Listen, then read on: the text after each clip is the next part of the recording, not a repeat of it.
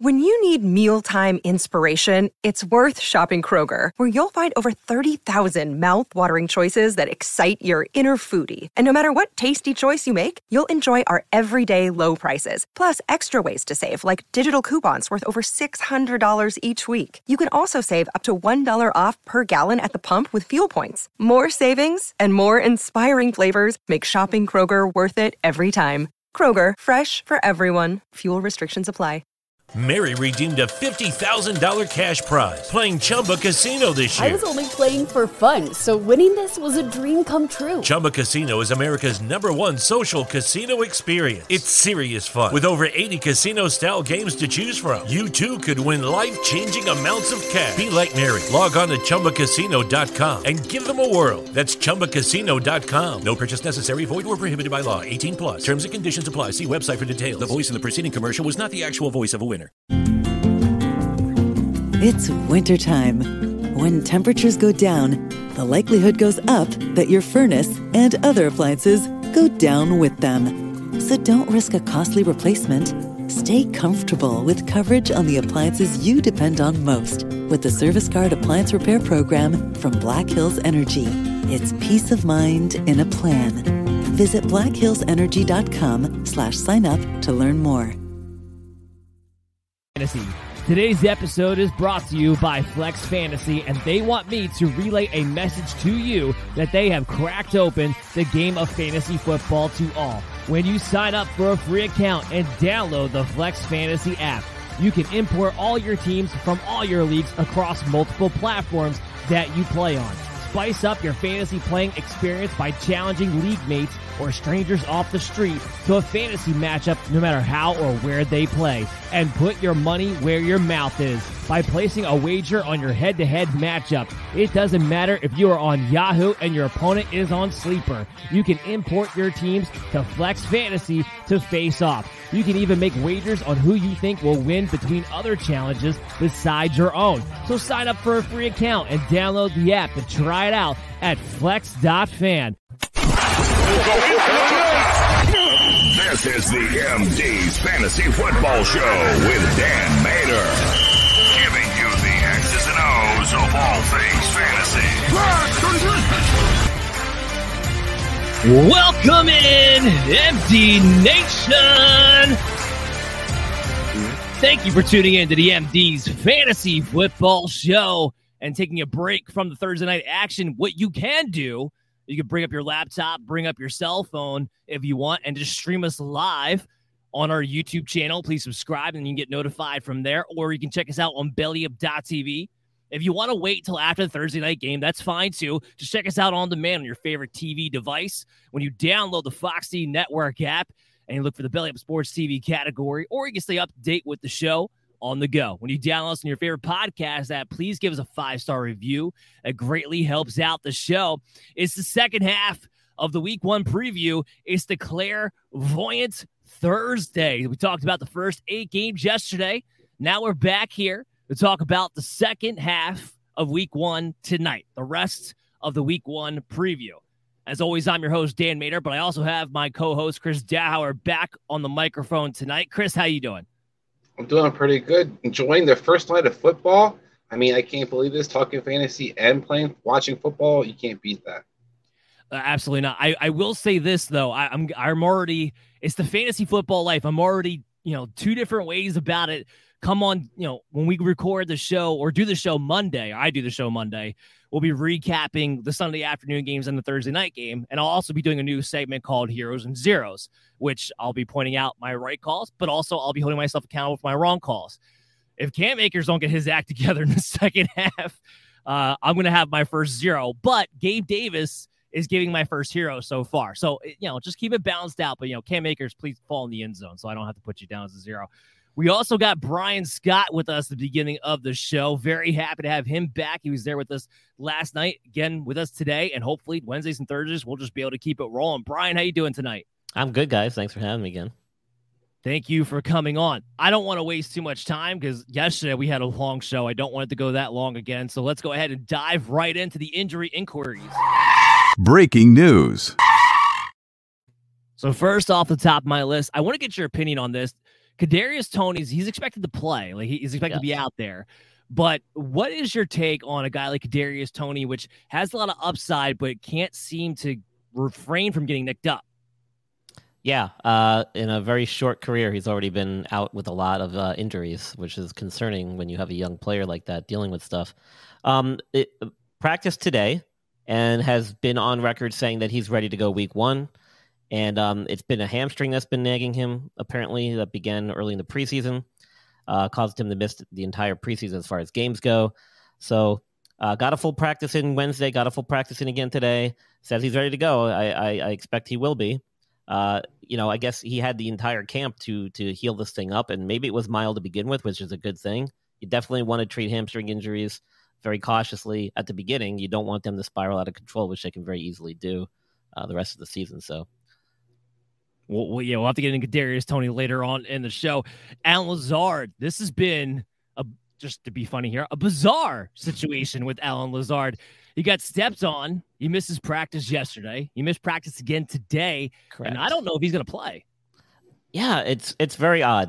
They're not really divulging a lot of information. Matt LaFleur did kind of make a comment that it was his ankle that got stepped on. And, usually when you hear the word stepped on, you're thinking maybe he just got a bruise or something like that. But there is a possibility if you get your ankle stepped on that you may have then rolled it, which basically turns it into an ankle sprain. And if that's the case, that could set you back quite a while, depending on the severity. So they're being a little tight-lipped about it. But the fact that he hasn't practiced, it could mean one of two things. It could mean that it's mild and he's ready to go because he's basically not had any other injuries during this preseason, and he's probably ready to go, and they're just kind of babying it heading into the weekend. Or it could mean that he's really injured, and they're probably just not divulging how serious it is because of game plans or whatever.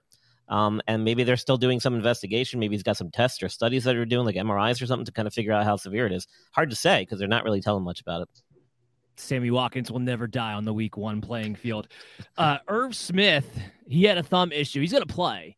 But I'm curious to hear from you. What do you think his real level of participation or his role can actually be with that thumb issue? Can he be a factor for fantasy football?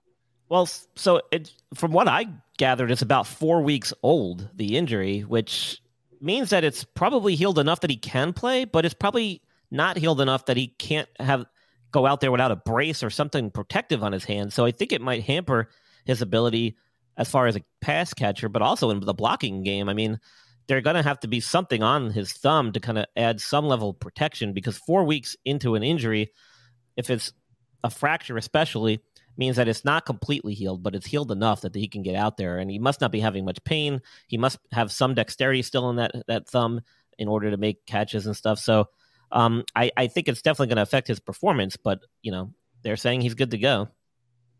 You're looking for tight ends. You're trying to find a top 10 one. You think you got one in Zach Ertz, and now he's dealing with a calf strain injury. Practiced in limited capacity yesterday. Didn't practice today. What are you making of the Zach Ertz calf? Yeah, that's concerning. When you see that a guy was out there doing some limited stuff yesterday and then all of a sudden shuts it down the next day, and when you're talking about a calf, these are very difficult injuries to treat. Sometimes they require some immobilization, like in a walking boot for a period of time, depending on how severe and where in the calf it is. Typically it's on the inside part of the calf, that deep muscle tissue there. And that's a very difficult injury to recover from, a difficult injury to treat. Concerning, very concerning. I would not put a lot of expectations on him this weekend, even if he does play, if he's dealing with this and it's of any significance. I will say, make sure you guys are following us along at Belly Up MDFF show for our players' notifications, because that's one of the players we're going to be watching very closely.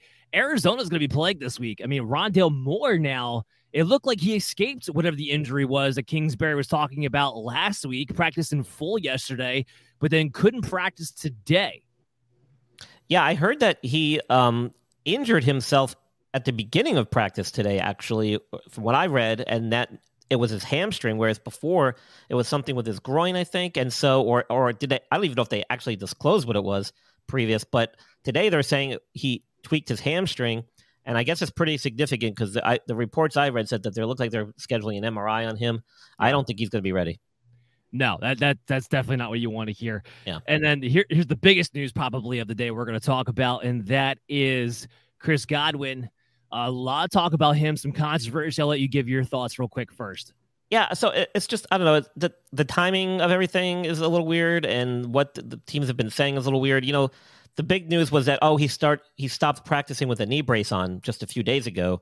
And when I heard that, I was kind of taken aback, because these days, most guys, and I mean most guys, don't require knee braces when they're coming back from ACL reconstruction. In fact, a lot of surgeons don't even prescribe it as part of the rehab. You're in a brace initially the first few weeks after surgery, but once you're into this phase of your recovery, there's really no need these days for any type of knee brace.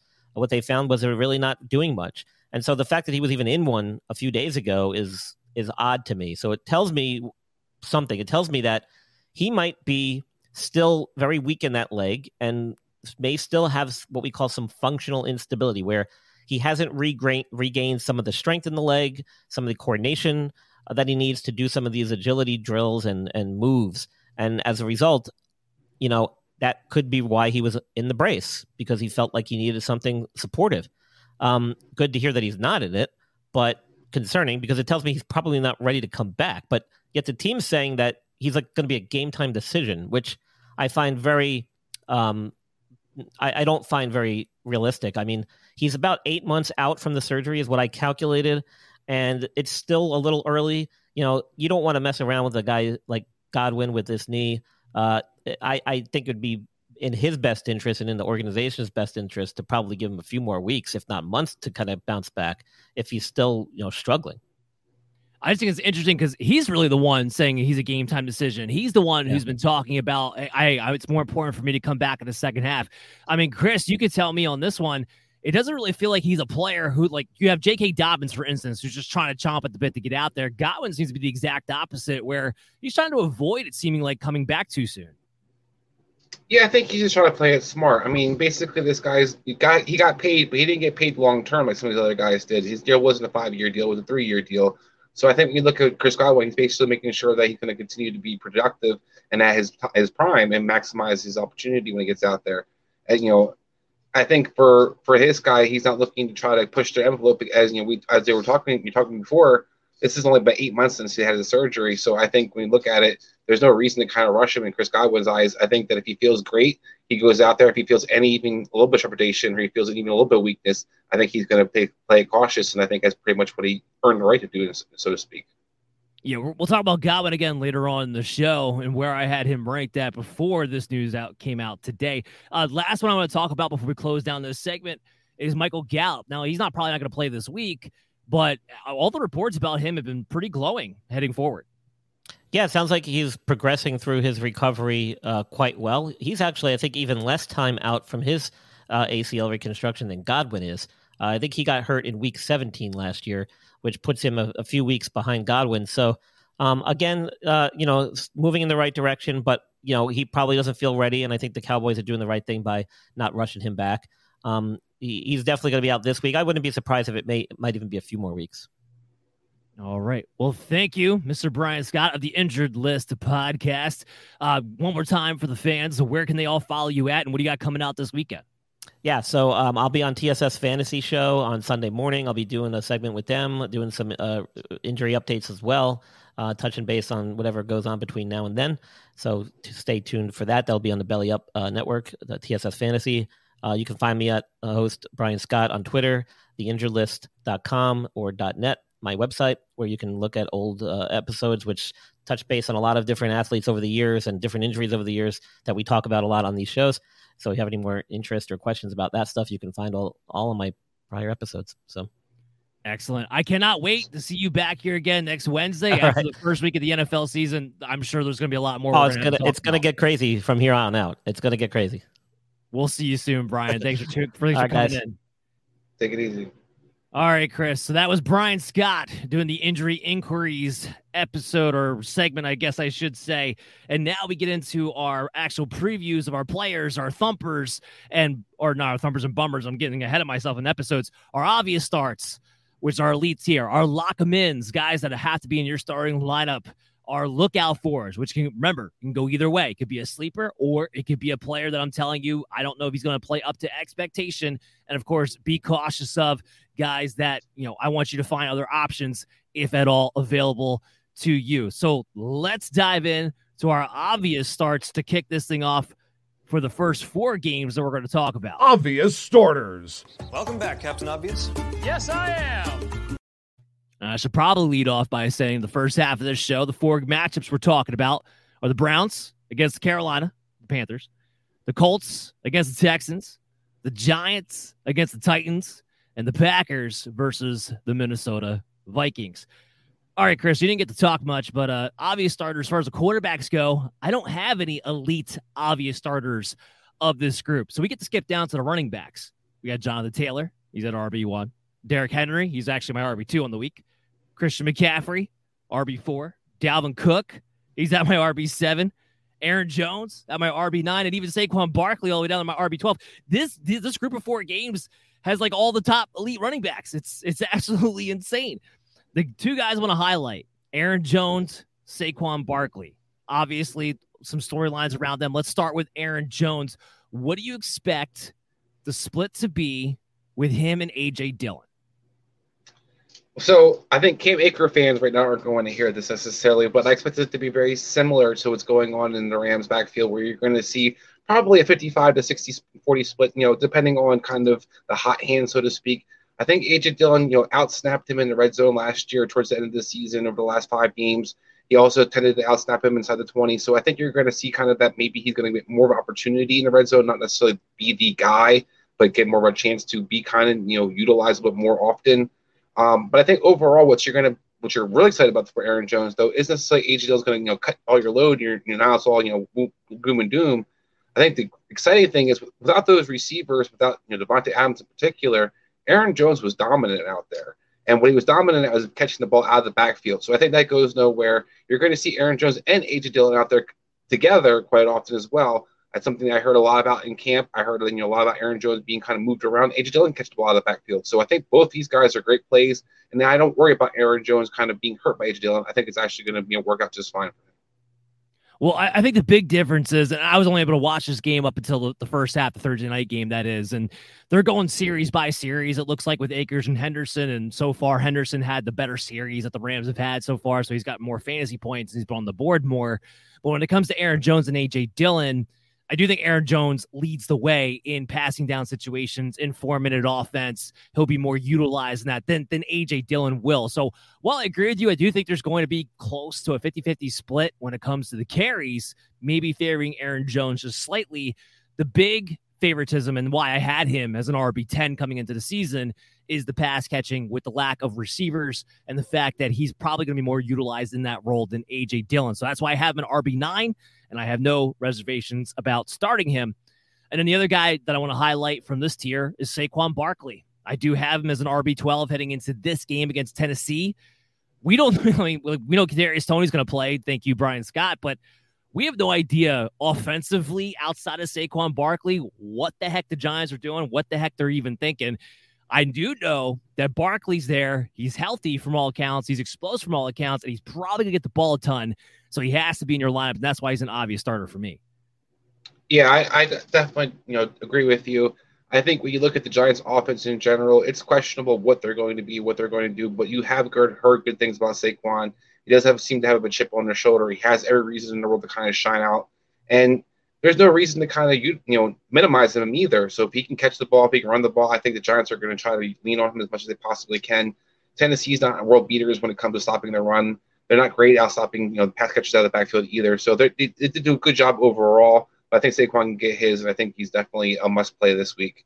And just real quick, the Green Bay comment earlier, they're also playing the Vikings. This defense, while it looks like it might have improved somewhat on paper, is still nothing to write home about. So you can, definitely feed multiple running backs against that Green Bay, the Minnesota defense.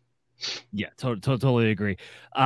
Obvious starter wide receivers. Shouldn't be a shocker. Justin Jefferson, number 1 guy on the board. He's obviously a starter for you. And then, of course, I got Michael Pittman. I shouldn't say of course. I don't think he's always going to be in this tier for me, but he is this week playing against the Houston Texans. I mean, I don't know who the Colts beat up more on. I think they actually do a better job beating up on the Texans than they do the Jacksonville Jaguars.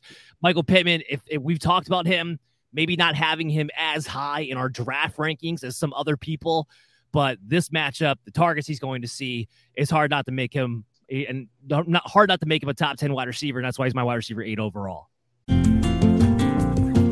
It's wintertime. When temperatures go down, the likelihood goes up that your furnace and other appliances go down with them. So don't risk a costly replacement. Stay comfortable with coverage on the appliances you depend on most with the Service Guard Appliance Repair Program from Black Hills Energy. It's peace of mind in a plan. Visit blackhillsenergy.com/sign up to learn more.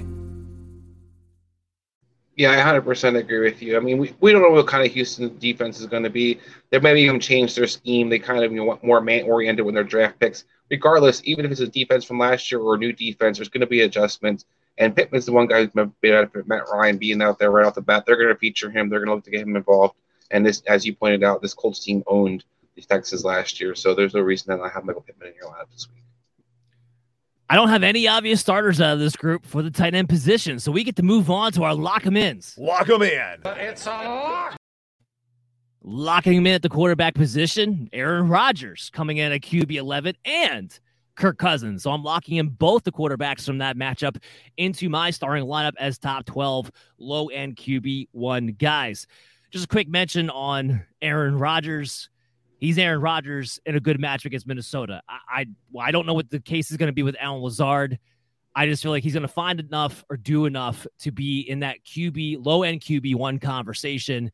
I think he'll be fine there. I'm not necessarily looking at this big ceiling because of the lack of weapons, but I think he'll be fine. Cousins is the guy that I want to highlight here because Cousins on paper, he's got a tougher matchup. Green Bay's defense, should be pretty good or at least decent anyway in the secondary, but this is the time. This is where we find out what is the Kevin O'Connell effect on this offense with Kirk Cousins getting back to his old quarterback's coach in a system that's supposed to be more tailor-made for him. This is his time. Does he seize it? Does he shine in Minnesota? I mean, I think he's got opportunity to. I don't know if he's going to shine right off the bat. The biggest problem for Kirk Cousins and Aaron Rodgers in this game is going to be the pace. Are the Green Bay Packers going to slow the pace down like they did last year and make this kind of a grinded-out game? Because everything we heard all off-season is the Vikings want to pick up the pace. They want to get out there and get a lot of plays on the field.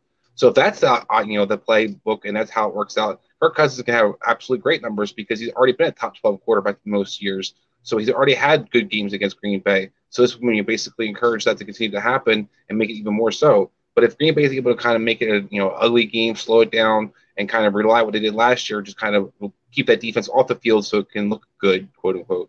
I think that could be the only way kind of you wouldn't want to play as quarterbacks. But I think overall you're pretty confident with Kirk Cousins and Aaron Rodgers. If you drafted, you're probably playing them. All right, let's move on to the running back. And I only have one lock-him-in running back, and that's Nick Chubb. He's my RB15 this week. I don't love the matchup against Carolina. I don't love that he has to deal with Jacoby Brissett. But the one thing I want to highlight tonight, because we talked about it pretty early on in the process. If you weren't with us early on in the summer, you might have missed this part. But I've taken the games that Jacoby Brissett has started over the last couple of years, put it out into a pace of what a 17-game season will look like, and the numbers are almost identical to what they were with Baker Mayfield last season, where Nick Chubb finishes the RB11. All of that is to say, ultimately, I am not worried about Nick Chubb being able to give me at least low-end RB1 performances, even with Jacoby Brissett at quarterback. But maybe he doesn't have as high of a ceiling because he is going to see a lot of stacked boxes. Yeah, I don't know how to take that. I mean, look, this guy's averaged over 5 yards per carry for his entire career now. And every year, everybody's like, well, what is Nick Chubb going to be this year? He's got, somebody doesn't have an offense or the quarterback's in a situation. And Nick Chubb goes out there and rips off big runs. So for me, I think as long as he's got his 2 legs and he's healthy, Nick Chubb's a guy that's going to be the top 10 running back year in, year out, as long as he's healthy. I think there's no difference for this, this year. And against Cleveland, Carolina, a mid-tier rushing defense. So it's not something you're necessarily scared of. This game's going to be a low-scoring game, so there's plenty of opportunity to run the ball. Nick Chubb's definitely a good play, I think, this week. I understand the upside concerns, but Nick Chubb also could, get you 2 touchdowns and run for 125 yards just as easily, too. You plug him in, and you don't have to worry about it, okay? That's the simple thing. That's why he's a lock him in. I'll tell you who else is a lock him in, staying with the same game. DJ Moore at the wide receiver position. He's my wide receiver 19 this week, and I love his floor. Last year, he averaged 10 targets per game, and Chris, you know this. I am not a Baker Mayfield fan. but I will still be the first to say this is the best quarterback DJ Moore has ever had in his career. Unfortunate statement, but a true statement nonetheless. So DJ Moore, I don't know how many times he's not going to be a lock him in for me as we go through these weeks. I think he's the new Keenan Allen. So that's where I kind of stick with this guy. I think no matter who the quarterback is, no matter who the coordinator is, write this guy in for basically lead the team in receptions and having around 900 to 1,200 yards. And is this going to depend on how explosive those yards are depending on the quarterback play. So I think Baker is definitely an upgrade from what they had last year. Cam Newton with like half an arm out there, and PJ Walker just getting time to play for no reason. So I think absolutely, the Sam Darnold, thank God that's over. Baker might not be everything you hoped it would be, but Baker can actually throw the ball to the slot receiver and actually feature somebody. And not going to feature not multiple receivers necessarily, but he can feature somebody. So I love DJ Moore. I love his floor. The ceiling's always what you're worried about with this guy, but when it comes to the money in the bank, week in, week out, he's going to get you probably 5-6 catches around that 60 to 100 yards. And just to mention, the other wide receiver I have in that group out of this bunch would be Brandon Cooks, who's my wide receiver 21. He's another guy who's just going to consistently hover in that wide receiver 2 territory with a high floor. I don't have any tight ends in the lock 'em in section again for this one, so we can skip ahead to our lookout for. Lookout for.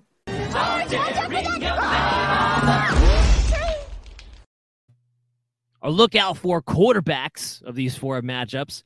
I got 2 of them. I got Ryan Tannehill. He's at QB 18. And then Matt Ryan, probably the highest I'll ever have him ranked because he's playing the Houston Texans at quarterback 19. You're not going to see him on the graphics. I only went up to 18 because unless you're in 2 quarterback leagues, there's no point to look much further past. I did want to highlight Ryan Tannehill for this conversation. Now, it's on brand for me. He was my number 1 sleeper quarterback. But I do find this matchup interesting. Now, again, I have him at QB 18, so it's week 1. You shouldn't have to go to Ryan Tannehill in your starting lineups if you're in 1 quarterback leagues. But I do think it's going to be a little bit interesting against the Giants, which I don't think people realize how bad this Giants defense is going to be. And they might find out real soon. I think everyone is underestimating the weapons that Tennessee has. All you keep hearing left and right is, well, Ryan Tannehill stinks. They have nobody to throw the ball to. Oh, Robert Woods is no schlub. First and foremost, I don't know when Robert Woods suddenly became this horrible wide receiver who's like nobody to even take in consideration. That is a weapon there. Oh, and by the way, Ryan Tannehill put up numbers last year as long as he had Derrick Henry to run RPO action in the goal line and play action pass off of. And he's got both those things at minimum heading into this game. So I just think Tannehill could be a sneaky play, maybe a DFS if you're looking that direction. I don't know. What do you think? I think it's not a bad play. I mentioned this on Belly Up Fantasy Live yesterday with my co-host Adam. Can you even name the starting secondary for the Giants? I can't right now. Adoree Jackson, and not because he's good, but just because he was in the first round. Like he's there. Yeah. So I mean, right now the Giants secondary without Bradbury was already terrible as it was last year. Without Bradbury is even worse. I agree with you. I think this is a guy that's being basically overlooked, and a matchup that's pretty, not overly tasty. It could be ugly in a sense, but he's going to get you. He has definitely a good solid floor. And more weapons, as you pointed out, that people realize. Our lookout for running backs. An interesting group. I'll start with A.J. Dillon. He's actually my RB24, so I'm probably playing him in my lineup. And Chris, you and I already kind of talked about as to why we're good to play Aaron Jones and A.J. Dillon this week, both of them. And then Kareem Hunt. I got him down at RB33. Would not shock me at all if he outperformed that ranking this week. He tends to find a way to be an RB2 or at least somewhere in that territory. Him and Nick Chubb are going to be the engine of the offense. I don't think that's going to change. But the guy I want to talk about the most has been the guy who's been in the news, and that's been Dameon Pierce. And he does come in at RB29 for me this week as an RB3. I see some people out there who want to make him a top 16 running back right off the bat. First of all, this is a decent Colts defense. That's number 1. Number 2, he is not the workhorse back. I don't know where this got lost in translation. I don't know if people are just forgetting about this, but Rex Burkhead is going to be worked in at the very least as the pass catching back. Dameon Pierce is not good in pass pro. Lovie Smith's not going to throw him out there when it's 3rd and long, when it's 2-minute drill, when it's 4-minute offense time, when they're inevitably trailing from behind in this game. It's not going to happen. He's an RB3. He deserves to be in your flex for sure. I'm not arguing that point, but this idea that so many people are locking him into his lineups as a top RB2 has me kind of scratching my head a little bit. I hope that this game definitively declares where we stand with Dameon Pierce one way or another. Because after all the hype, about how incredible this guy has been in preseason and in camp. Or by the way, in camp you can't tackle anybody, guys. When he plays the Colts, and if Shaq Leonard is out there and healthy, then he dominates the Colts. With Shaq Leonard, I'll eat anything and everything Dameon Pierce all day. But until that happens, every week we're going to sit here and say he's about an RB2, maybe if he falls in for a touchdown, probably an RB3, because it's the Texans and an early down roll on the Texans. Right. And it's a offense that doesn't struggle as it was. You're playing a Colts team that beat them by a combined score of 62-3 last year. So don't know if the game script's going to fit a whole lot of Dameon Pierce in it, but maybe if it does, then I'll eat my words. We get a large lookout for group when it comes to the wide receivers out of this bunch. So we got Amari Cooper, who comes in at wide receiver 26, and I'm not going to lie, I had to do a double take when I actually wound up ranking him there. Amari Cooper's that boring. Like, I know you're going to get all the targets, but he's that boring. I'm just like, wow, really? I actually have you as a high-end wide receiver 3? I'm shocked.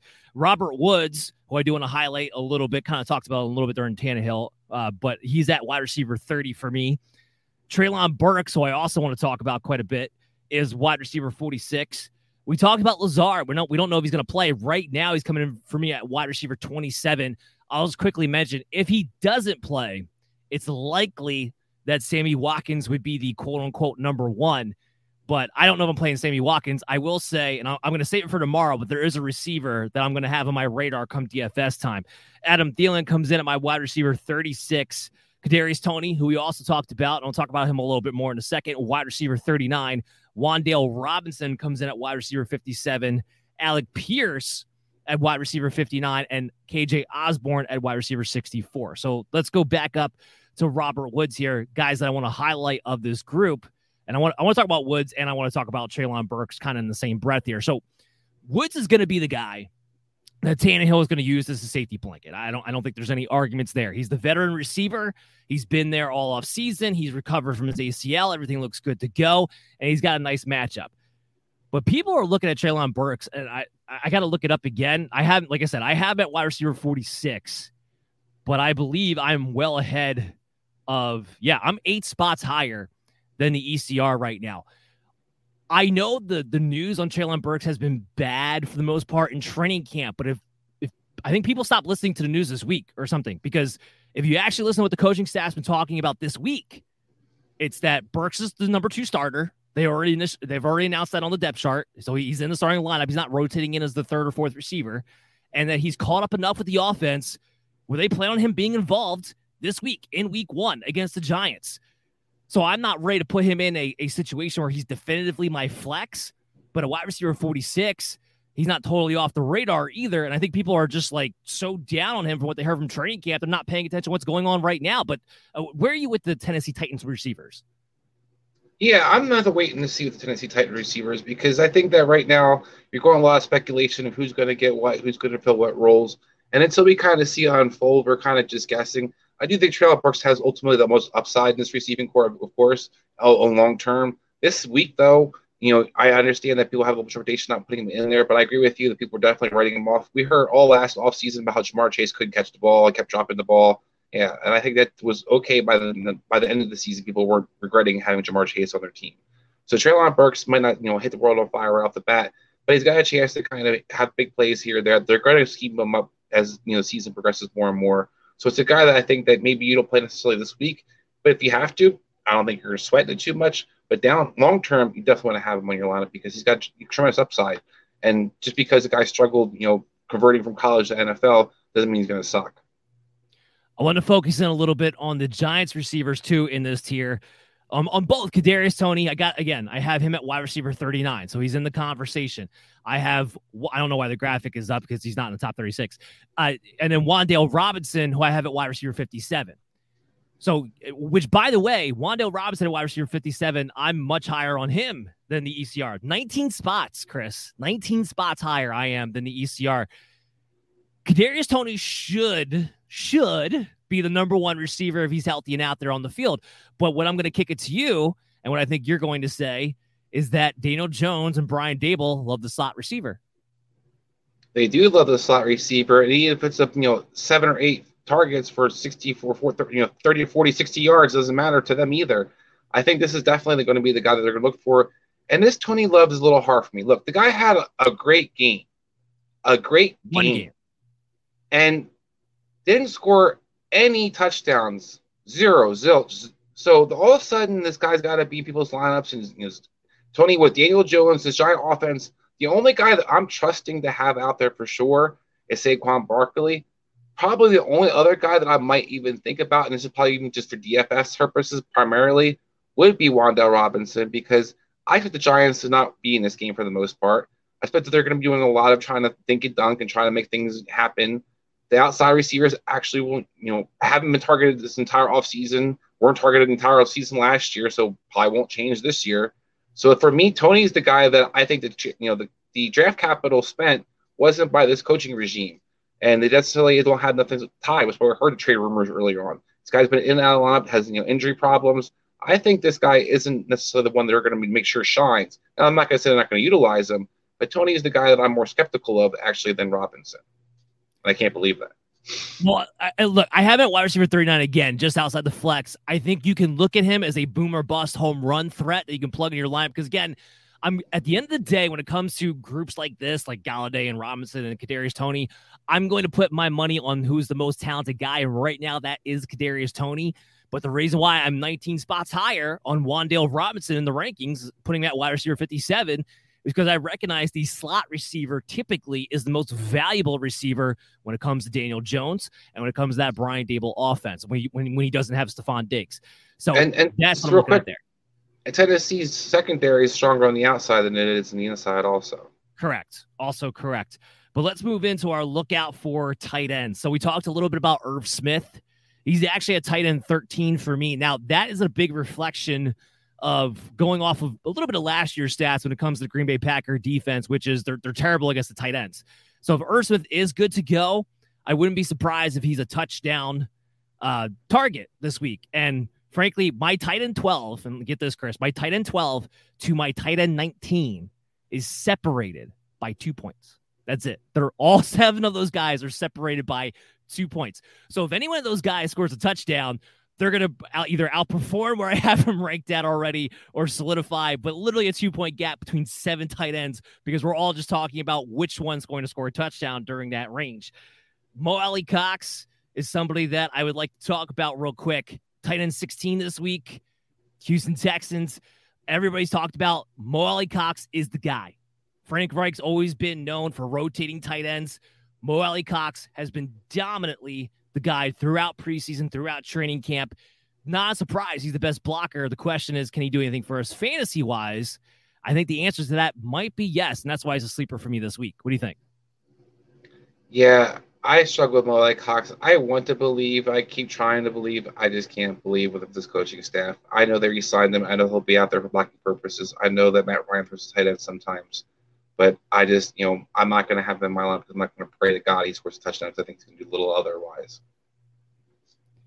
We'll see. We'll see. And then we got Austin Hooper at tight end 17. But for our first state your case of the day, we're talking about David Njoku. I want the truth. You can't handle the truth. Mary redeemed a $50,000 cash prize playing Chumba Casino this year. I was only playing for fun, so winning this was a dream come true. Chumba Casino is America's #1 social casino experience. It's serious fun. With over 80 casino-style games to choose from, you too could win life-changing amounts of cash. Be like Mary. Log on to ChumbaCasino.com and give them a whirl. That's ChumbaCasino.com. No purchase necessary. Void where prohibited by law. 18+. Terms and conditions apply. See website for details. The voice in the preceding commercial was not the actual voice of a winner. Hi, I'm Maria. And I'm Mike. And we're Team Ready.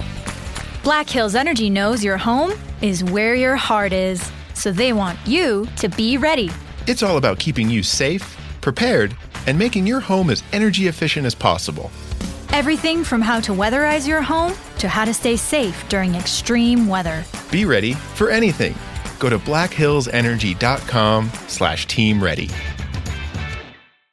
So I also want to preface this by saying, again, David Njoku comes in at my tight end 19.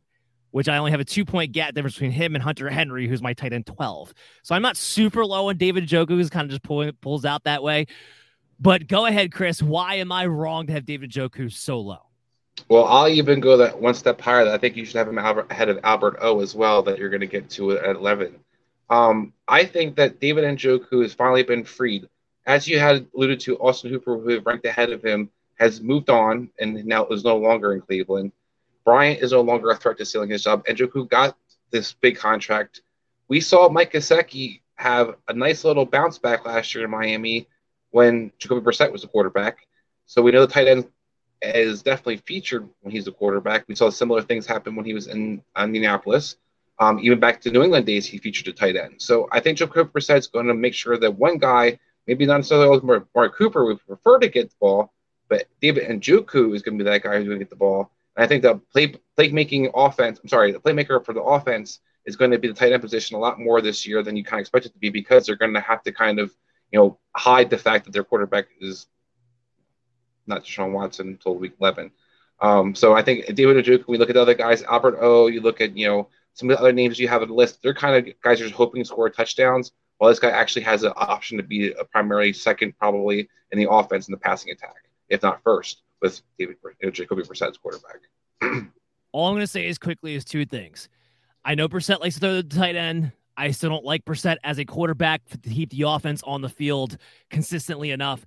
Also, Harrison Bryant's still a thing. There is a real argument to be made here that Harrison Bryant, especially when it comes to the red zone, could be in a committee situation with David Njoku. And with all these tight ends that we're talking about streaming, I'm not streaming one that could be in a committee when it comes to the most important part of the field when I need my tight end to score. Last season, Njoku had 8 targets in the red zone. Harrison Bryant had 6. Maybe that changes with Austin Hooper out of the way and Njoku as the lead guy. But until I see that on the field, I'm not going to just take that for granted heading into week 1. So that would be my backup argument to that. Any rebuttal real quick? No, I think that's a fair point, and I think you make a good argument. I think, tight ends were definitely splitting hairs usually as it is, but David Njoku is one of the more physically gifted tight ends in the league right now. So when you have an opportunity to kind of shine out and got paid accordingly, that's where I think they might kind of meet on the road. And with Carolina, yes, they have a good defense, but where they can be exploited is the secondary, especially at the tight end position. So I think there's opportunity for him, while the outside receivers are going to have to deal with strong corners with J.C. Horn and C.J. Henderson, while the tight end, not kind of the same kind of issue. All right, let's get to our Be Cautious Of. Be cautious of. We're going to go through this rapid fire here because we're getting short on time. Baker Mayfield, of course, you're not starting him. You're not going to start Jacoby Brissett fantasy-wise. You're not starting Davis Mills. And you're not starting Daniel Jones. Okay? We all agree? Okay, good. Let's go to the guy that I wanted to ask you a question about, because you've been a big protector of him, and this is the only guy that we'll really actually get into depth about in this segment. Kenny Golladay, my wide receiver 61. Do you have any hope Kenny Golladay at this point can turn around for this season? I have hope that maybe that whatever this procedure was is why he ran around like a mannequin, as you alluded to last time we talked. I just don't think that you can kind of judge him until we know how healthy he is. If he's not healthy, this isn't a guy that can stand to lose a step. We saw Fitzjack kind of fall off a cliff towards the end of his career, and Kenny Galladay's in the same situation. I just feel like when push comes to shove, he is the most talented receiver if he's healthy on that team. I kind of find it hard to believe that he won't kind of have a chance to shine out somewhat, but it is the Giants. It is Daniel Jones, so I don't know. And then, of course, you're not starting Tommy Tremble. You're not going to start Brevin Jordan. You're not going to start Robert Tonyan, and you're not going to start Daniel Bellinger. So let's go ahead and take a quick break. We come back on the other side. We got 4 more games, the last 4 games of week 1 to preview. So don't go anywhere. Stay tuned to the MD's Fantasy Football Show. We'll be back with you guys right after this. Support for today's episode comes from True Classic. This brand new sponsor has the absolute best fitting t-shirts a man can buy. Finding the right t-shirt with a little bit of a dad bod is incredibly frustrating. Most t-shirts are either too tight on your gut or look way too big and boxy. You're not in high school anymore, and it's time to upgrade. True Classic has already helped over 2 million men finally get a better fit at an affordable price. Our listeners get access to the best deal they offer. For a limited time only, get 20% off with the promo code BELLYUPFANTASY at TrueClassic.com. Almost all men's t-shirts are designed to look good on skinny models with six-packs, but most of us aren't packing anything but a few beers. Fellas, you are wearing the wrong clothes. True Classic tees taper off towards the bottom, but they fit tighter around the chest and shoulders. It's time to highlight your best attributes with a t-shirt you can always confidently throw on. True Classic doesn't just stop at tees. They are your one-stop shop for men's essentials. Super easy and simple to fill out your wardrobe. From polos and workout shirts with the same flattering fit to boxer briefs designed with a pouch to keep your bulge nice and comfortable. All their gear is top-notch quality at reasonable prices. It's about time you learn how to dress yourself properly. Upgrade your wardrobe with True Classic and get 25% off at TrueClassic.com with the promo code BellyUpFantasy. Free shipping included on purchases over $100 and 100% risk-free guarantee with a 30-day return policy. Stay classy with True Classic. Your dad bod will thank you. This is the MD's Fantasy Football Show with Dan Mater. Giving you the X's and O's of all things fantasy. Welcome back into the MD's Fantasy Football Show. Coming to you live on our YouTube channel. Please subscribe when you get the chance. Check us out on BellyUp.tv. If you need to catch us after the show at any time, any place on your TV device, check us out on demand on the Fox D Network app on the Belly Up Sports category. And stay up to date with the show on the go when you're on the road. And you download us on your favorite podcast app and give us a 5-star review. It'll really help us out. I'm your host, Dan Mater, joined here with Chris Dower. Sorry, Chris, what were you going to say there? I was going to say, if they're tuning in now because they missed the game's not a game anymore because, the Bills are getting handed it to the Rams.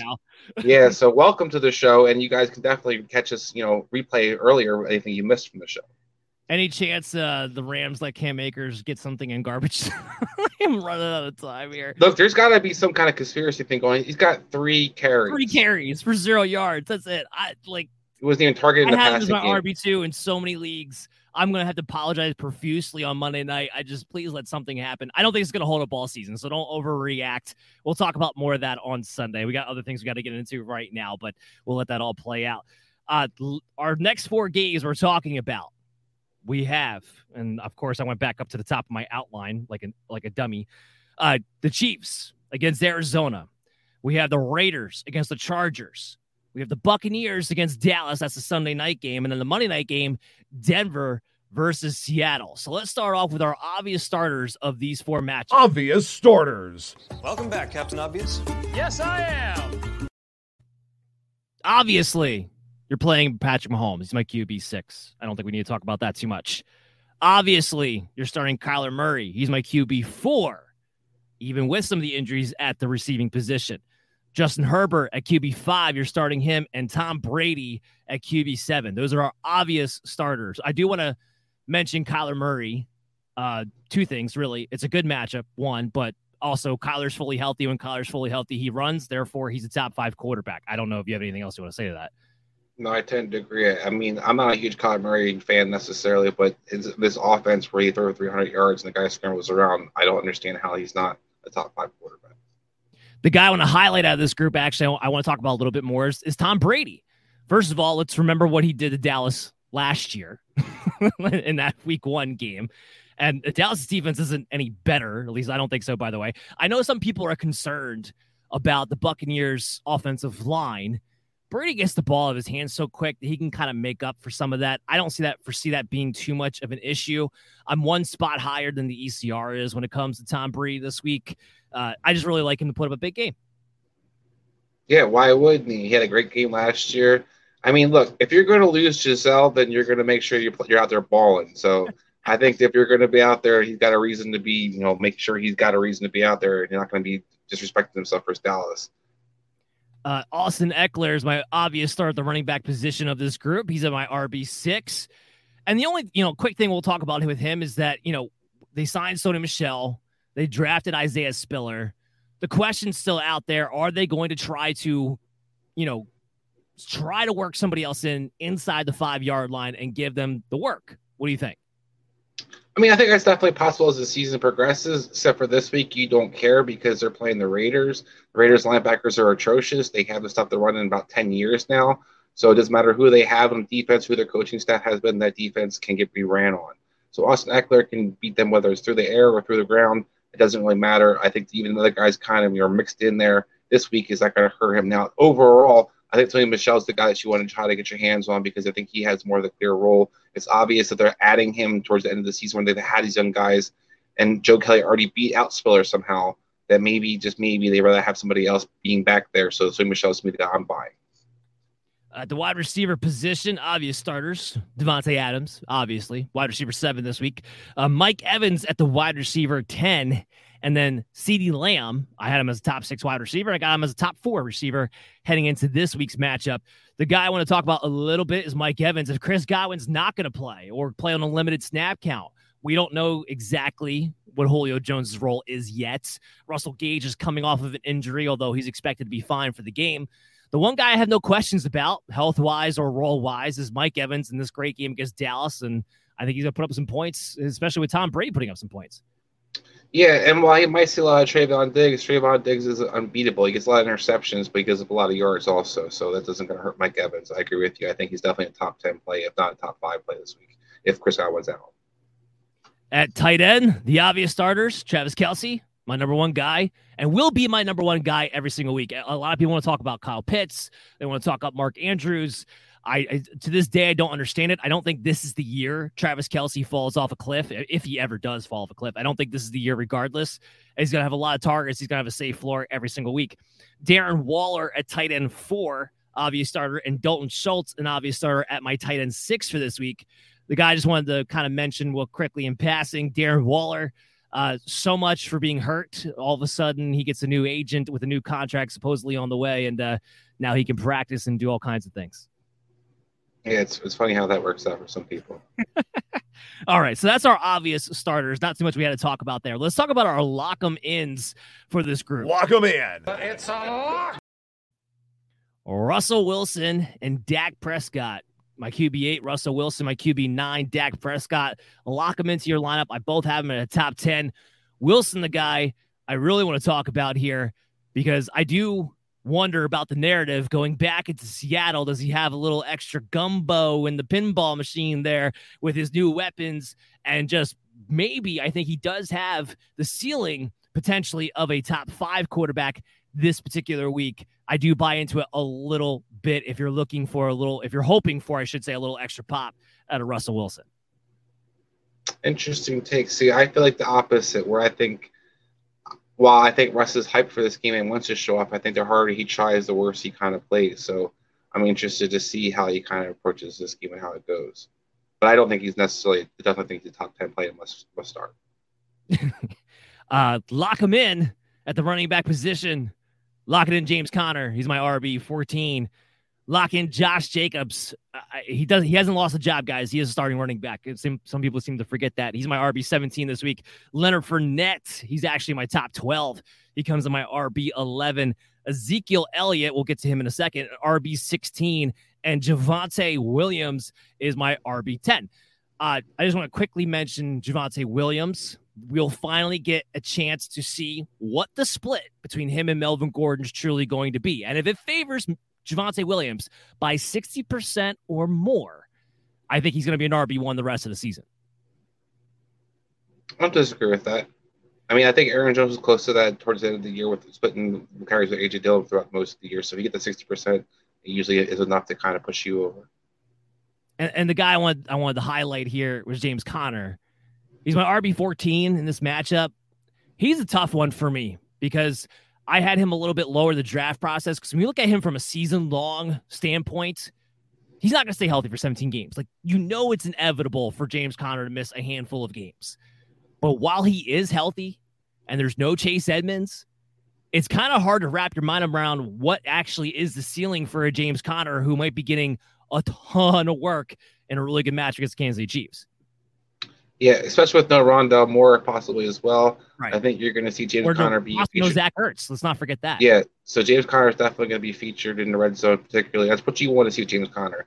this man scores touchdowns. It doesn't matter about anything else. Does he score touchdowns? And this offense he's going to. This team's going to score points versus the Chiefs. Their defense, especially Kansas City's defense, really starts off the season well under Steve Spagnuolo. Usually they kind of have that adjustment period, particularly against the run.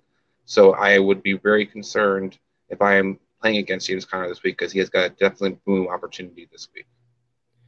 Now we get into our State Your Case for the second half of the show. I want the truth. You can't handle the truth. Ezekiel Elliott is my RB16. I have him as a lock him in, start him RB2. I don't think he has particularly a big ceiling. I don't want to get that twisted. But he does have a heck of a floor. But Chris, go ahead. Tell me why I'm wrong at RB16. Let's look at the names kind of after that you had, like a Rashad Penny, for example, or a Chase Edmonds, even maybe a Ramondre Stevenson. When you look at what Zeke's floor is, it's 11 carries for 33 yards. That's what he did last year's opener. They had a healthy Tyron Smith to open up the season. They had multiple receivers to use. They have CeeDee Lamb. They have Zeke. And they have Tony Pollard. And that's pretty much offensively what you have to kind of bank on in Dallas right now. Tampa Bay's defense is healthy. Boy, Dalton Schultz. Come on now. And I definitely think Dalton Schultz is the most play this week as a result of that. But when it comes down to it, what you don't see teams do is run the ball versus Tampa Bay. As long as they have that man Vita Vea in the middle, and they added another big boy in this past draft as well, yeah, you're not running on them. Picks in the free agency, and they did, but the Golston in the free agency. Those are the starters at defensive line right now. Yeah, and they had the young kids rotating in with backing up Bay as well. So they have enough beats. My point I'm trying to get to that Tampa Bay isn't going to be run on. So this isn't going to change, especially without Smith. You're not going to run outside on them. You have a hard time running inside, even with a Zach Martin. Sorry, Zeke, this isn't your week. So I think you kind of laid out the basis of my argument as to why I think he is an RB2 this week. They don't have a lot of weapons to go to. I think people are underestimating because last year, remember, he only had 2 catches against Tampa Bay. 6 yards. 6 yards. I don't think that's going to be the case this year. I think because of what you just laid out, they don't have many targets to go to. Therefore, I think you're going to see Ezekiel Elliott be a lot more involved in the passing game this time around. And the other part of my argument is this. When it comes to running backs, especially when you're talking about in this RB2 range, there aren't too many of them that I can guarantee a 65% or better workload to. I can with Ezekiel Elliott. It's not going to look pretty. I wouldn't suggest watching the game if you had Ezekiel Elliott.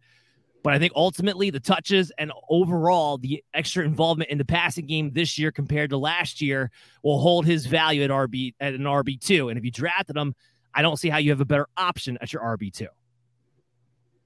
He caught 2 catches for 6 yards. His high last year was an 8-catch game for 50 yards. It's not like he's going to let it up in the passing game, even if he gets a lot of receptions. No, but you're in half-point PPR like we're talking about. You get 6 catches, let's say. You already got 3 points right off the bat just off of volume, and we'll see where it goes from there.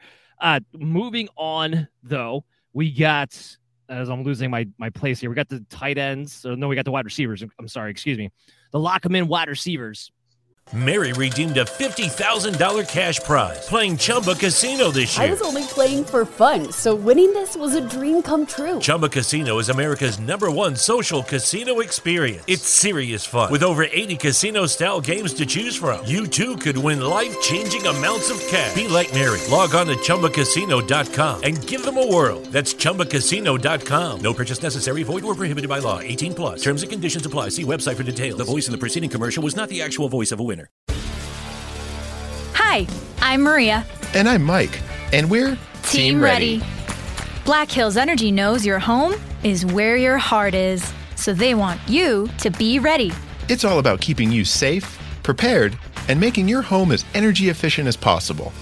Everything from how to weatherize your home to how to stay safe during extreme weather. Be ready for anything. Go to blackhillsenergy.com/Team Ready.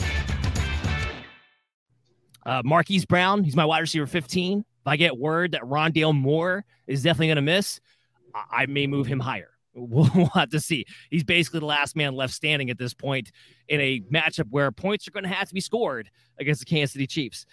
Chris Godwin. So I want to highlight Chris Godwin. So right now, he's at my wide receiver 23. Now, just to kind of give you guys of what I do in my background process, I'm working on the rankings pretty much Monday night, Tuesday night. I try to have them finalized the early week rankings anyway, finalized by Wednesday night's show when we do our first preview show. At that point on Wednesday, he practiced in full, and the coaching staff was talking about he should be ready to play. They didn't seem to have much concern. So I bumped Chris Godwin in a good match against Dallas up to my wide receiver 23. Today, we have a lot different story. We have Godwin kind of pushing back on the idea that he definitely wants to go. Brian Scott seems to have some concerns, our medical professional here with Belly Up Fantasy Sports. And overall, he didn't practice today.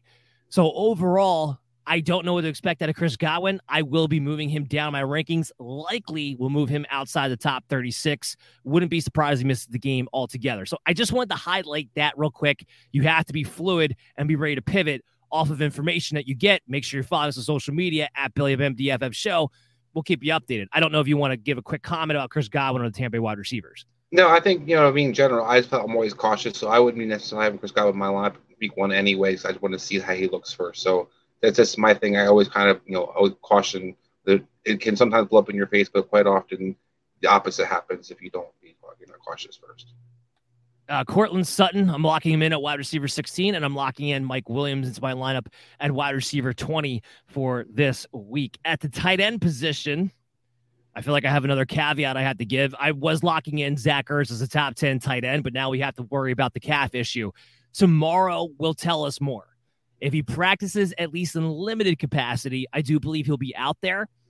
But I'm going to say this. I do think if that is the case, I think PPR leagues is the only league you can comfortably play Zach Ertz as a top 10 tight end. You might have to look for other options if you're in half point or if you're in standard. Just to kind of put that out there with what's going on. But the stats that I want to give out there, without DeAndre Hopkins, Zach Ertz has been a top 5 tight end. So you do really want to play him as long as he's healthy these first 6 weeks. But that's another situation that will remain fluid as we get more information. So let's just move on into our lookout for. Look out for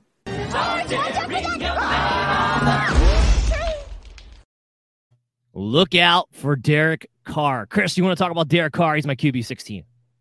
Yeah, I'm most surprised you have him that low. The Chargers defense, while I know looks good on paper, hasn't necessarily played a game yet and has been giving up, hemorrhaging points. Now, usually it's against the run, but Derek Carr loves to pass the ball. I think that you're going to see this, Josh McDaniels offense with, Devonta Adams, with Waller. You have your top 5. It's kind of seems like if you have a top 10 receiver or top 5 tight end, maybe you're going to have some decent amount of volume. So I think Derek Carr is a safe play. I don't think he's a guy that you have to play. Maybe a better choice, but I think if you have Derek Carr, it's not a bad play this week. So I think he's kind of sits there where, in that middle tier, but a guy I think might be a little closer to that top 10 than maybe to that second tier. The guys I had in front of them, and I'll pull up the graphic again real quick. Jameis Winston, Trey Lance, Matthew Stafford, keeping him, from getting closer to that top 12. All those guys, with the exception of Stafford here playing against Buffalo Bills tonight, they have really good matchups. So that was kind of the deciding factor. Derek Carr, let's see what the Raiders offense looks like. Let's see what the Chargers defense looks like. Because the Chargers defense, while it's healthy, could be a top 5 defense. So I'm also giving room for that too. Although I will throw this out there, J.C. Jackson may not be playing, and that could be a big deal. Something to kind of keep your eyes on there. Look out for running backs. Rashad Penny. Make sure he's in your lineups. He's in my RB23 this week. Kenneth Walker, I doubt he's active for this game. I don't love the matchup against Denver, but if there's anything we've learned, Pete Carroll is going to have to run this offense probably through the running back more so than the passing attack. What do you think, Chris? Yeah, if it makes you feel any better about playing Rashad Penny, I'll point out the Cleveland game last year where Denver was playing for basically their playoff lives. Cleveland came into town with Case Keenum and D'Ernest Johnson in their backfield. D'Ernest Johnson had 27 carries, 128 yards later. Cleveland won that game. So it doesn't necessarily – Denver might look good, stout defensively, but they're not anything necessarily right home about. You can run right at them. That hasn't necessarily changed yet. So I think Rashad Penny is a safe floor. Then we had Tony Pollard. He comes into my RB 37, just outside my top 36. If he does anything this week, I do think it'll be in the passing game. I don't want to mention him too much here, but just the one thing I'll have my eye on, I guess, is how much will he really be a slot receiver? How much will they have him and Ezekiel Elliott on the field at the same time? There will be better times to play him. The guy I want to get into a little bit more is your guy, Clyde Edwards-Helaire. He comes in my RB 27 this week. And my question for him is this, or my question really for Andy Reid actually would be this. Are you going to treat him and McKinnon in the passing game the same way you did last year, where McKinnon out-targeted Clyde Edwards-Helaire in those 2 playoff games that they were both active for, 11-4? And then does a Pacheco or Ronald Jones, does one of them get involved in the goal line and not Clyde Edwards-Helaire? Does he become the Miles Sanders of this offense? That's my question, and I kind of have him ranked as such. Yeah, and it's a good, fair question. The only thing I will say on the caveat is Jerry McKinnon did become that guy until the playoffs for some reason. He was on the roster the whole regular season. He never played that role most of the regular season. Year? No, he was there. I think he got banged up a little bit for like a period of time, but for the most part, he was healthy. He got hurt when Darnell Williams took over for that period of time, and then he got hurt. So that's why he wasn't mixed in with Darnell Williams, but he didn't get hurt at the beginning of the season. So that's where I'm kind of curious to see what is his role necessarily. I know people have always been kind of assuming Jerick McKinnon's been great since he went to he's left to Minnesota basically. He's always had his role built in for him every year that never kind of materializes. So we'll see if it happens this year. I think it's pretty much the CHE same situation he's been in. If he stays healthy, he should be fine. He should get a decent amount of carries, probably about 65% of the carries. If he's not healthy, then you can see the other guys kind of creep up and steal his catches. So he's got to have a chance to kind of start off well against Arizona, who's definitely questionable defensively. And I think he's got a chance to kind of show out well. When he did, for 6 games, when he got fed the ball, he played well. It's just he kind of fades it off after he gets injured. So it's what you're looking for, kind of a flex option probably this week, and maybe hopefully more. Moving on there to the wide receivers, look out for Juju Smith-Schuster. I don't love the Chiefs receiving options for I actually have him at 35 for most of this year. But if you picked up Juju Smith-Schuster, you drafted him, you better play in week 1 while he's still healthy and able to play, and should be getting the first crack at it to be that starting guy. Otherwise, I don't know what he even drafted him, frankly, for. Right? I go with that. I agree with you, and I say that for Tony Pollard too. Okay. Rondale Moore, we got to get more information on Rondale Moore. I don't think he's going to play this week, and I think it's a bit of a question as to when he comes back, if he's getting an MRI on his hamstring. It's not looking great there. He's at my wide receiver 48 right now. Obviously, he'll be coming down as we update throughout the weekend. By the way, I will be updating the rankings throughout the weekend, so consistently go back and check BaileyFantasySports.com. You go to the rankings tab, you'll see my name on there. That'll get updated all the way through Sunday morning as we get more information. Jalen Tolbert, wide receiver 58. Gallup's not going to play this week. The starting 3 receivers are CeeDee Lamb, Noah Brown, and Jalen Tolbert. Those are the 3 starting receivers going into that game. I'm not telling you to play him in a redraft league, but DFS, might want to take a gander at that. We might talk about that more tomorrow. Jerry Jeudy, wide receiver 30. Chris, people went from ranking him ahead of Courtland Sutton to, I feel like, forgetting about him. I hear more chatter in the industry about what people think KJ Hamler is going to be and how he's going to be the next Tyler Lockett than I do about Jerry Jeudy being a hell of a talent, and he's my wide receiver 30 this week. I'll probably have him higher with some of the movement that I'm going to be doing. Jerry Jeudy belongs in your lineup, guys, and I can't believe I have to put him in a lookout for segment because I feel like he's gotten forgotten about, and I don't know why. Yeah, it's this herd mentality. Everybody hears something, they all go running one way, then they go running the other way, and I agree with you. Somewhere along the line, Jerry Jeudy wasn't going to be better than Courtland Sutton, but it didn't mean he was going to be crap either. It's a pretty good matchup for him versus Seattle. I think that if you look at a guy who's going to probably be the safer play, so to speak, the route runner who gets open is probably a safer play for week 1 for a quarterback who's still kind of getting his feet wet. So, yeah, I think Jerry Jeudy is a guy that definitely is going to be a great play. And can we just stop with the Hamler shit? So the guy that people are praying for like 2 years to be good and hasn't been. Couldn't agree more. DK Metcalf, Tyler Lockett. Now, Metcalf's at my wide receiver 26. Tyler Lockett is at my wide receiver 31. I'm sorry, I have that. Metcalf's at my 25. Lockett's at 31. That's where I have those 2 guys at right now. So both wide receiver 3s. So we playing 3 receiver teams. They should be out there. Flex plays. There are flex play considerations. Metcalf, I'd be starting no matter what. Lockett I think it depends on what options you have and what kind of lineups you're setting. But this is the week to find out. Geno Smith, he's starting against a decent defense in the Denver Broncos. If they can do something in this game, it will give you a lot more confidence moving forward. But if they don't, we're going to be waiting around for better matchups, I think. And I got to tell you, I don't have a ton of confidence. Yeah, I think this is going to be an interesting matchup. I mean, it's got a lot of emotion going into this game. The game is in Seattle, so it's got to give Seattle somewhat of a shot. But yeah, Denver's the more talented team overall. Of course, that they are. They should be expected to win. But I think Seattle might give them a little bit of a run for their money, and that's where you make a good point. If their receivers can show up and show you that they could do something against a good defense, then why can't they kind of show up against a team like Arizona, for example? Right. But this is going to be key. And the other key is going to be seeing, okay, Gino, now that you're the starter at the beginning of the season, who are you targeting more? Because I don't know that it's a given. It's definitely DK Metcalf. I just think that's still something that's going to be up in the air, and we'll have to get an answer to. And then our last look out for, I got Albert O as my tight end 11. He makes my top 12. This has more to do with Seattle last year being the second to last worst team against tight ends. We'll see if it winds up being that bad again this year. But while there's no Greg Dulcich, and he has a good matchup on paper, if you're going to stream an Albert O, I think this might be the week to do it. Oh, and by the way, Chris, just for earlier, I had to go look at my projections while you were talking real quick. I have him, it's 2.5 points for a gap between 11 and 19 when it comes to Albert O. So still not much, but an extra half point. Go ahead. Yeah, I'm not loving Albert O necessarily this week. I do think that, the guy's been forgotten about and written off, but I think there's a lot of other mouths to kind of see how they get fed. And I think there's definitely a good matchup on paper versus Seattle. But there's a lot of guys that I like out there a little bit better. So I'm not necessarily selling on Albert O, but if you have to go reach for a guy, it's probably better than Austin Cooper for sure. And then we got our be cautious of this group. Be cautious of. You're not starting Geno Smith. Okay, cool. No arguments there.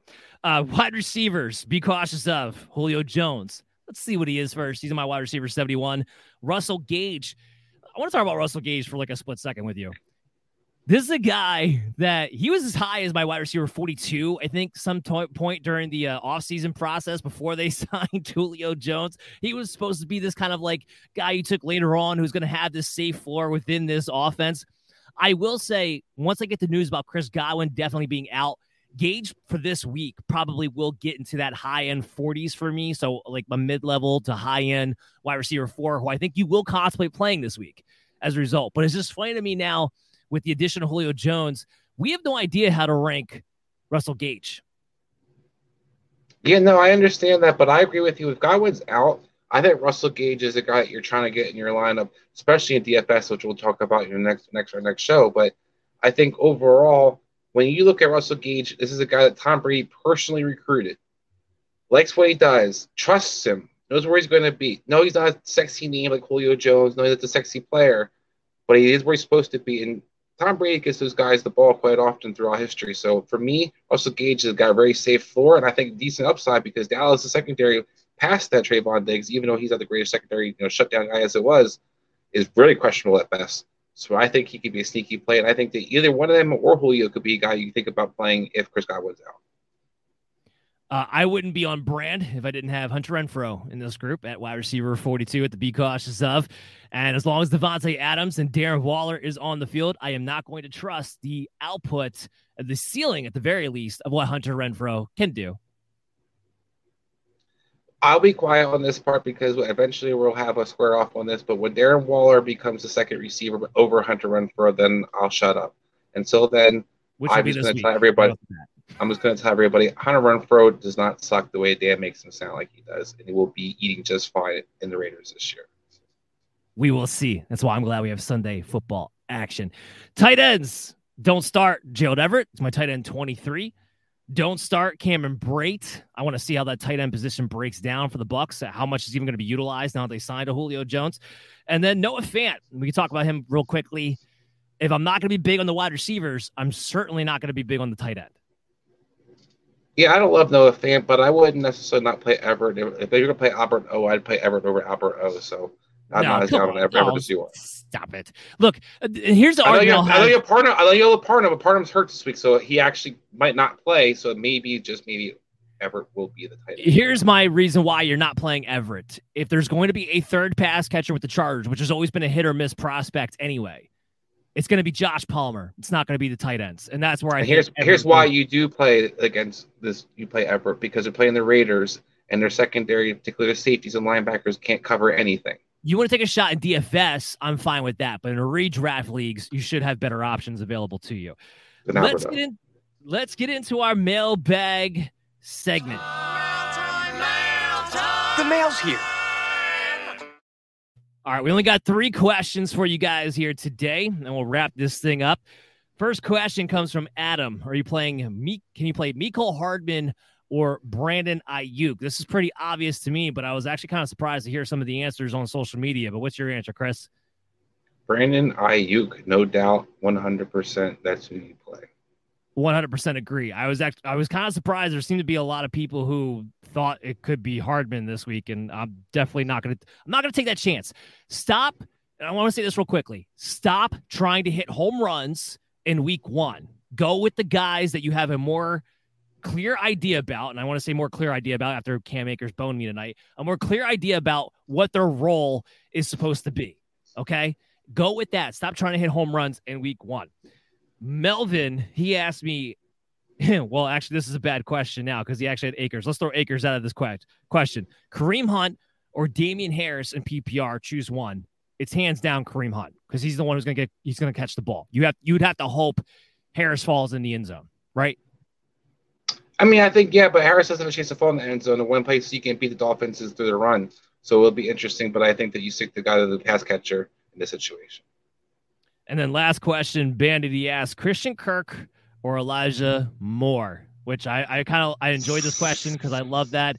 I do have Christian Kirk ranked at wide receiver 28. I have Elijah Moore ranked at wide receiver 32. Ultimately, I trust the floor and the involvement of a Christian Kirk in a game that I think could potentially be a sneaky little shootout, not completely a shootout, but a higher scoring game between Washington and Jacksonville because of the lack of defenses in that game, where the Jets have to go up and play the Baltimore Ravens.